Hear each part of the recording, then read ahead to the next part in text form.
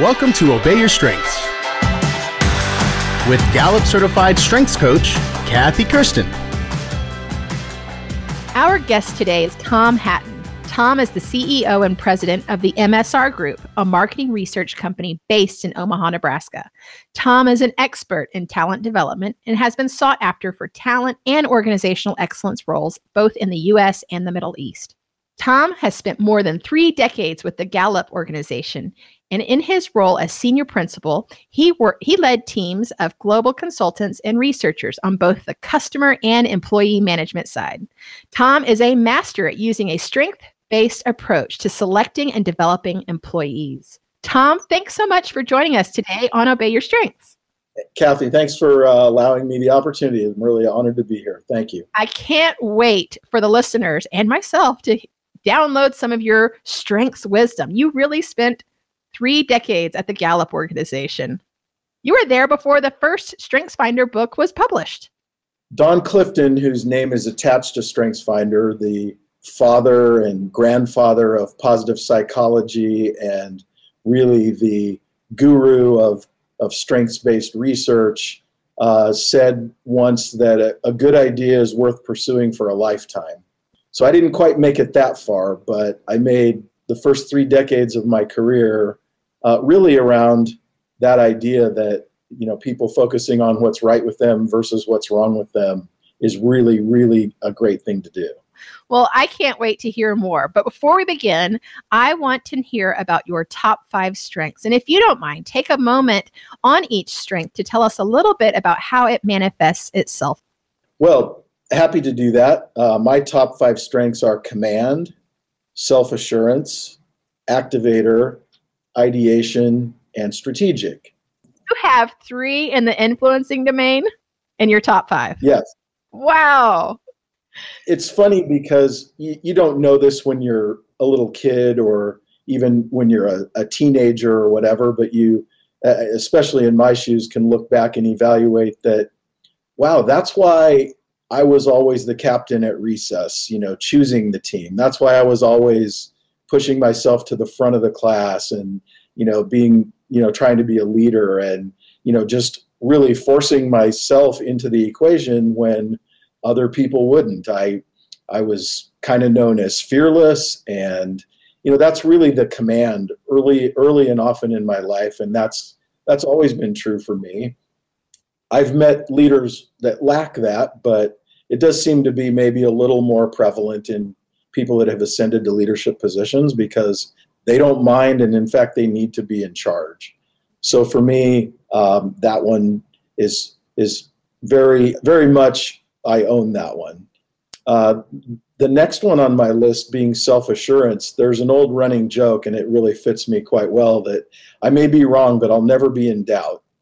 I guess, as with all strengths, when you look at it through a positive lens, self-assurance looks like confidence and very assured, in everything you pursue, and just not really much doubt. Maybe done poorly or looked at differently, it can come off as maybe cocky or arrogant or whatever. So for me, it's always been important to back up that assurance with facts, data. So that's the self-assurance. For my next one, activator, this one, I'll do a little curveball maybe with this one because I can tie it to some things that are way lower on my list as well. I'm probably a better get things started guy than I am a finish them up guy because those things are lower on my list. So I can drive change, I can drive initiatives and get them off the ground, but partway through, I kind of lose interest a little bit in taking them out, so many places past the decimal point. I'd rather start something new. I'd rather, kind of be pushing. So that's the activator in me. For my next one, ideation, I'm just somebody, you can combine that with another one of my strengths called input. That's a little lower down the list, where I'm just always looking for the next big idea. Taking in all the data and information and reading and science and research that I possibly can, and saying, how does that affect my life? What does the future look like? How can those ideas translate into, kind of the next thing for me, for the people I know, the people I consult with, for the companies I lead? And those things just come naturally to me. And then there's certainly an element of congruence with the next one, what I just said, to the fifth one on my list being strategic. Just all those what if questions. If we did this, what would that look like? If we take this twist and turn versus this one, what are the direct consequences, but maybe the unintended consequences? And really playing out all those different scenarios, inviting opinions, sorting through all the muck, and finding a clear path forward where there might be a lot of obfuscation or uncertainty. I can find that because I've played it out in my head. I've predicted the future. And, frankly, because it's a strength, I'm really not wrong that often in terms of what I see coming to fruition. So there you go. That's my top five. Excellent articulation of your top five. Is your current role utilizing these? I imagine it is, as the CEO and president of the MSR group, that you not only see the picture, ideation, strategic, and how to get there, right? Like thinking of those ideas, but then moving people towards a better future. Yeah, it really does. It's funny. I've joked since I got here that, my whole life has been preparing me for this particular role. One, it's as the leader of the company, as president and CEO. This is my first time being in that role. I was, very near the top in, global conglomerates of huge scale and size. So, it almost could be argued that those were bigger jobs, but I wasn't ultimately in charge. So that part of it suits me really well. It suits me to take a very successful 60-year-old company that kind of in its current form is about 25 years old and is very well regarded and very successful, but to take it by the shoulders and shake it really hard and look at doing things new and different and better and, all those what ifs.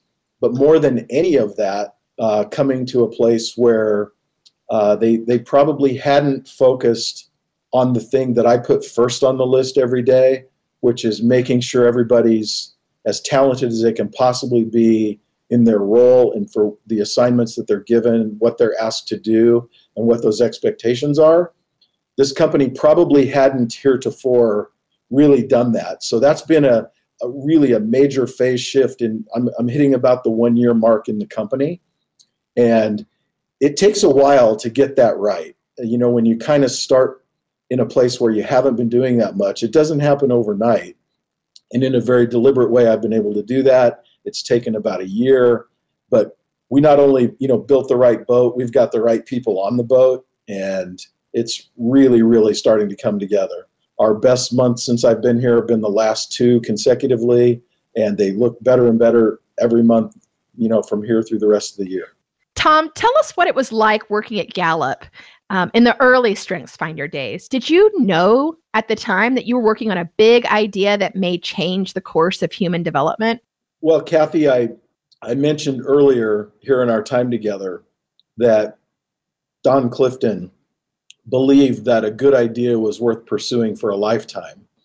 And I don't know if it was a particular prescience on my part or dumb luck or just being around really talented people, but I actually did know that. I mean, even at a young age, it's a funny story really how I met Don. I was friends with his youngest daughter, and we used to, we're little teenagers. We're like 12 and 13-year-olds hanging out at their house and, sitting around in the basement, just like kids do, And I met Don when I was 12 or 13 and went to work for him when I was 15.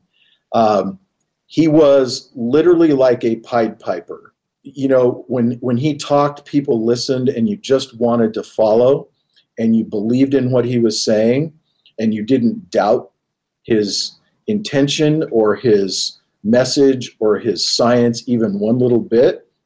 And you have to kind of recall, this is interesting that we're having this talk now and focusing on what's right with people and their strengths doesn't seem like such a radical idea in 2000, in the 2000s, in 2018.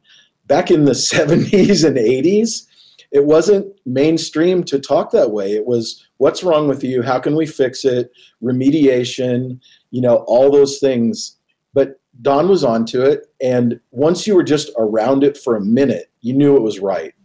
And so pursuing that at an early age meant that I changed my plans and then declined my acceptance to medical school. It meant that, again, kind of along the lines of maybe dumb luck or some kind of unknown prescience, it was that I now can look back and think that, being a medical doctor had a lot to do with pathology. What's wrong with people? They're sick, they're broken, fixing them that way.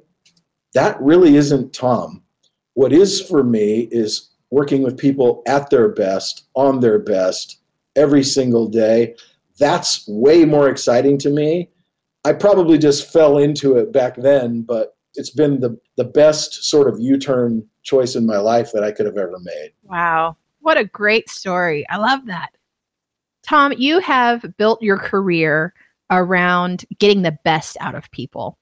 And I met you in my own interview process while you were serving as the VP of Talent Development Organizational Excellence at Rackspace. And I recall in our first meeting, you interviewed me for a role on the employee engagement team. Gosh, that was probably back in 2008. It feels like it was.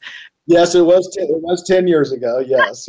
And I remember it was very engaging to be interviewed by you for the role I was interviewing in. And then you sent me the most incredible note after our interview. And I never had a chance to tell you that meant so much to me. I actually forwarded that email on to my mom and dad.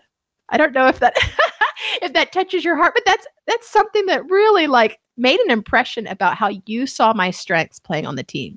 And that was really, really cool. So I just wanted to give you a quick thank you. What heart I do have, because I have kind of low empathy. You've touched it. So I went all the way down to number 34 to touch your empathy. Exactly. That's exactly right. But thank you. That's very high praise, and I appreciate that. Thank you. Well, one of the things that comes up with the executives that I work with, many of the executives that I work with share a common leadership challenge, and that is finding and selecting the right talent for their team. And like I've said, you are a master at doing that. I know that you did that at Gallup, and that you did that as well in other consulting or internally in other roles that you've played in some of America's top companies. So I would love for you to give us some insight. How do you, in such a short amount of time in the course of an interview process, how are you able to decipher talents and skills for a candidate that's moving into a leadership role? What I really hope you would do for us, Tom, is just pull back that curtain a bit and help us understand your process.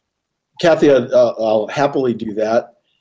You've asked the question through the leadership lens. And so, by definition, then you might be talking about helping a company select a new CEO, or strategic operational leaders, or people that really carry significance in terms of running companies. I'm going to actually take some liberty here and peel it back even further and just talk generally, like when I spoke with you earlier in your career. Just a few things that I would just pretty openly say are almost universal truths. And I'll start with, most people just do it wrong. I mean, I'll just be so bold as to say there just aren't that many good interviewers out there. And I say that even in the face of a lot of them having gone through, quote, behavioral interview training or whatever process their company uses or whatever. I've just rarely met a whole lot of really very good interviewers. And just a few very personal examples. Like if I sit down to interview someone, and I'll say this is very atypical, when I sit there and talk to them, I don't have their resume in front of me. I don't want to go line by line and pick apart like everything they've done that way. That's about the least interesting thing I think I can learn about somebody in 30, 45, or 60 minutes. Like I really don't need them to detail, the years they were in school and this and this and this, and line item by line item what their jobs were. I assume the people that were part of the process have sort of vetted that closely enough to where that part of it's taken care of. And I know I only have so much time to really get to the essence of who that person is. It's It's really just quite that simple. The magic really is asking good questions, but allowing the variance of the interview to exist across the table from me and not in my chair. And what that means to me is, and I think this is good practice, to ask the same questions of everybody and then let their responses introduce the variance. And it tells me that you're different than someone else, and you're different than this guy over here. And to be able to really see those differences. So a couple examples would be, one of my favorite things that I've adopted now when I talk to somebody about let's call it a production position. It's kind of like there's three parts, and I'm really oversimplifying here, but I can kind of look very simply at a project and say, you have this big project you're assigned, and there's, different phases of it. There's okay, I was given the project. Now I have to strategize about how we're going to go about it, who's going to be involved, what are the timelines, and really think through that way. That's maybe the first part. The second option I'll give somebody is just getting going, doing it, just really getting after it, checking a lot of boxes on the list, really making sure that things are running smoothly, optimizing performance, all that stuff. And then the third option is you finished it, done, put a line through it on your to-do list, move on to the next thing. Kathy, which one of those do you like best and why? Is there really a right answer to that question? Maybe not, but the answer you give to that question tells me really a whole lot about who you are and how you're wired. I mean, if you're a pure achiever, and that's number one on your list of top 5, you might choose that third box. You might choose the third choice I gave you and say, I finished it, line through it, moving on to the next one. If you're really a thinker and very strategic, you might choose the first one. Like, I want to plan it out and I want to find the efficiencies. I want to do that. That tells me about you. So it's things like that to me that connote a really great, way to pick questions that allow you to get to the essence of who somebody is, not questions that we think are good because it leads everybody to give the conventional answer, the expected answer, or all the same answer. Those are not good. Now I'll transition maybe a little bit to your exact question about leaders, and I'll say I've met leaders all over the world in the world's best companies and those that are less so, and nobody's ever the same. You're really finding out how they're different, and does that fit what we're really looking for?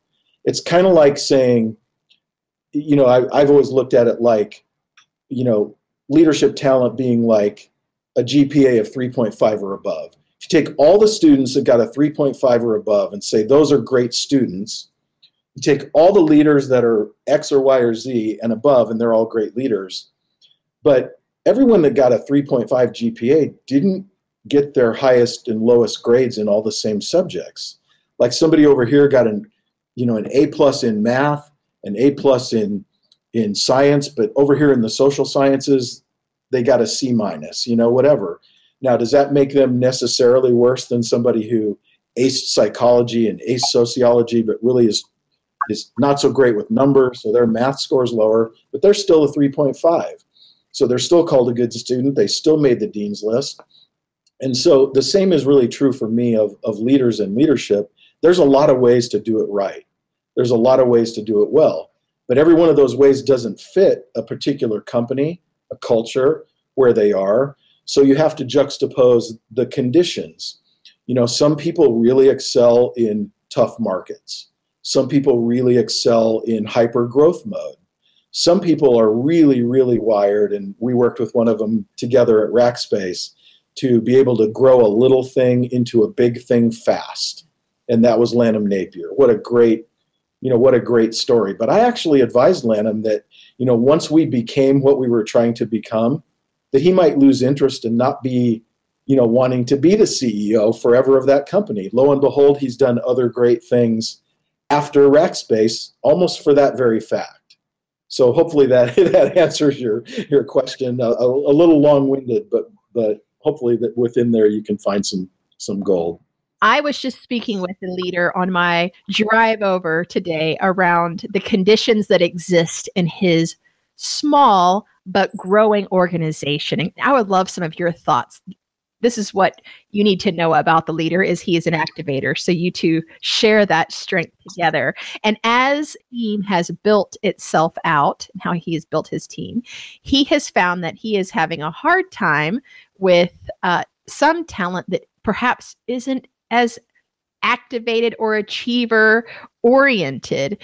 And, as I think about that, I think there's insight here to the culture of his organization and what's going to fit that model. What would you tell him, Tom? Well, my experience tells me, and this one's very personal to me because growing up in Gallup, Jim Clifton, Don's son, our CEO, was very much an activator type. And we'd have a state of the company address every January or February at the start of the year. The great thing about that was sometimes one or two or three of those things that did come to fruition were such gold that if you would have just stayed the course and been very monolithic instead and stuck to what you're good at, you'd have never done them. That's how Gallup got into publishing. That's how Gallup has produced some of the greatest business books ever written and sold millions of copies of those books, because one of those state of the company addresses, Jim stood up and said, we're going to be in that business. And so my point of comparison is really, I also worked with some very successful leaders in very successful companies that were the opposite of that. They led by consensus. Everybody had to be on board with that, the idea that they were going to implement. And instead of having 10 things this year that they talked about, it might have only been 2. And they were so heavily vetted, they'd been working on them for 5 years before they even uttered a word about them. But the hit rate of the 2 they picked was like 100% because they were always going to get that right. So if you were the kind of leader that was, I would say in that scenario that I just described, Jim would have been a bad fit for a company like that. It just wouldn't have culturally fit, sort of the history of a company or what they're trying to do. It would have been tremendous growing pains in any case to move them closer to how Jim operated, and vice versa. If you were a very cautious, very consensus-driven, sort of slow to make a decision kind of person in a heavily activated environment, you're just going to struggle with the pace of how fast change comes, the pace of the ideas, and how quickly you can take an idea and get it to market, let's say. That's going to be a mismatch. And so I think that would be one place I'd start with your friend is, just to be conscious of the talents that he or she surrounds himself with to make that happen. Let's talk about something controversial. Gallup says the StrengthsFinder is not a selection tool. Yet so many executives that I work with are tempted to use it. And number one, they're tempted to use it because it's accurate. They use it as a awareness tool for themselves, and they can see how accurate it is with their own strengths. But number two, it feels like it could be a fail-proof shortcut in the hiring process. You get some insight on what this candidate sitting in front of you responds to their world and how they see the world. So give us some insight, because you're the selection Jedi. How can we use StrengthsFinder successfully in the hiring process? Yeah, I guess I'd give you really a 2-part answer to this question. One is, I'm obviously ex of Gallup now for about a decade, but I think I can still knowledgeably talk about, because I was there, for the whole time it was being developed as it was being propagated around the world, and I helped do all that. I believe it's a much more accurate statement to say that they chose not to use it as a selection tool, because in its infancy, we actually did use it in many client circumstances as that, and it worked really, really well.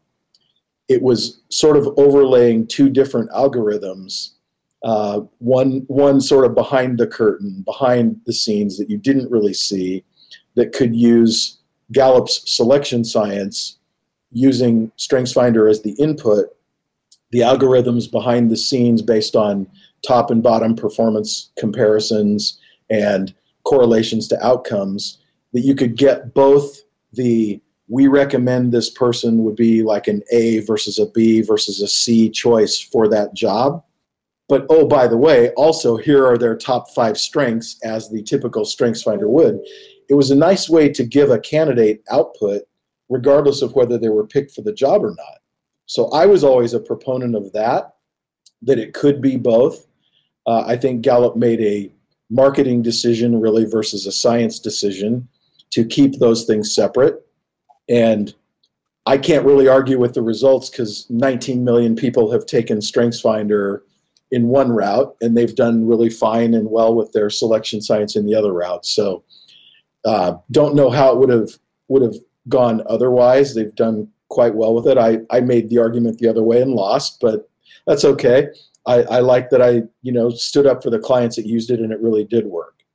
So as it relates to how a person might actually use StrengthsFinder, I think, again, it goes to just helping someone, a selection committee, or certainly the person making a significant hiring decision, know more faster about somebody than they ever could otherwise.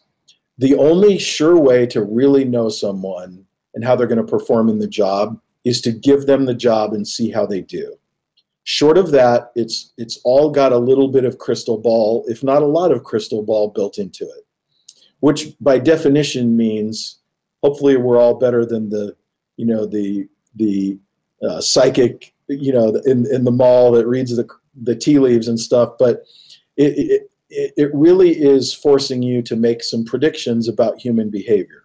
And anyone that knows human behavior knows that people are messy, and even someone you've known 20, 30, 50 years in your life will still surprise you. They'll still say something at a party or something where you'll say, that was so out of character. You've never done that before. The person you know best in the world still surprises you to this day because there's no perfect predictor of the messy science of human behavior. Companies like Gallup and others have really, really forwarded the science to where we can make very accurate and even valid predictions, just not perfect. So I'm just a fan of using StrengthsFinder as a vehicle to get to the DNA of someone, hopefully without any kind of confirmation bias, being able to use all those facts in making better teams, better performance in teams, better delivery to customers, all those kinds of things that are attendant to great company performance. You mentioned a couple of books here, and what some of the information that you just spoke about on how to use strengths for selection and setting expectations and management and development of people. Some of that is straight out of First Break All the Rules. And since you brought that up early, it's one of my favorite management books. I believe in the early days at Rackspace, we used it as the management Bible. It was pretty much the only management training we had. Do you recall those? Right. So First Break should be on your reading list if you want to understand how to use strengths or strength-based philosophy in managing others and managing yourself, as well as, you were there with the Now Discover Your Strengths publication at Gallup too. I heard a rumor that you even contributed to some of the writing of that. Is that true? Yeah, the old saying, success has many fathers. Kind of a simple book, but you can look at each of the 34 themes in StrengthsFinder and see that there are basically on a page or in a short chapter about each of the 34, there are like 10 statements, which was frankly nothing more than Don bringing to bear all his extraordinary talent and great research from decades and packaging it in a way that was user-friendly and useful and had great output and great accuracy. So really it was a joy to get to go and think about and talk about and write about those kind of things every day. And now I get to just live them out, so that's even better. Yeah, you get to do it from the top seat within your organization, which is really, really yeah, there you go. So, Tom, This podcast, as you know, is called Obey Your Strengths. And it's mostly because we believe that strengths are deeply connected to why we do what we do and how we're fulfilled in not just our work, but in relationships and life. So can you tell me about an experience you've had in which you were witness to the way that strengths were something to be obeyed versus just something to be played to? Oh, this is one for me. That's a great question. I really appreciate you asking it that way. And really your delineation of those two words, I can absolutely follow your thinking and why you take it in that direction. And as always happens, sometimes the best example you can give is the one you've lived through in your most personal example. So for me, I actually default on this question more to the personal life than the professional life. I shared earlier my top 5 themes of talent: command, self-assurance, activator. When you start with those things, one thing I learned about myself is, say, for instance, with my significant other, which at the time was a spouse, inevitably, when you're with someone for a long time, you're going to have some sort of conflict, sometimes even an argument, perhaps.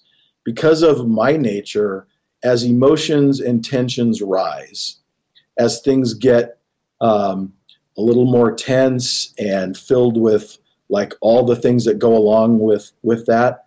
And so as those same tensions or emotions would rise in our, disagreement or heated discussion or whatever, she couldn't talk. She didn't know which words to use, kind of became more of a, kind of a just full of emotion kind of person. And I'm on the other side with just such great clarity. What I had to learn was that's an unfair fight.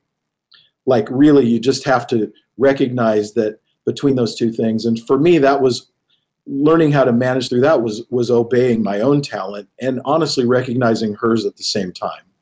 Recognizing that she wasn't going to rise to the level of emotion like I was, and that made it unfair. And that I had to temper my own behavior and obey exactly who I am because it would cause strife otherwise. I hope that answers your question, but that's very personal for me. I thank you for sharing that.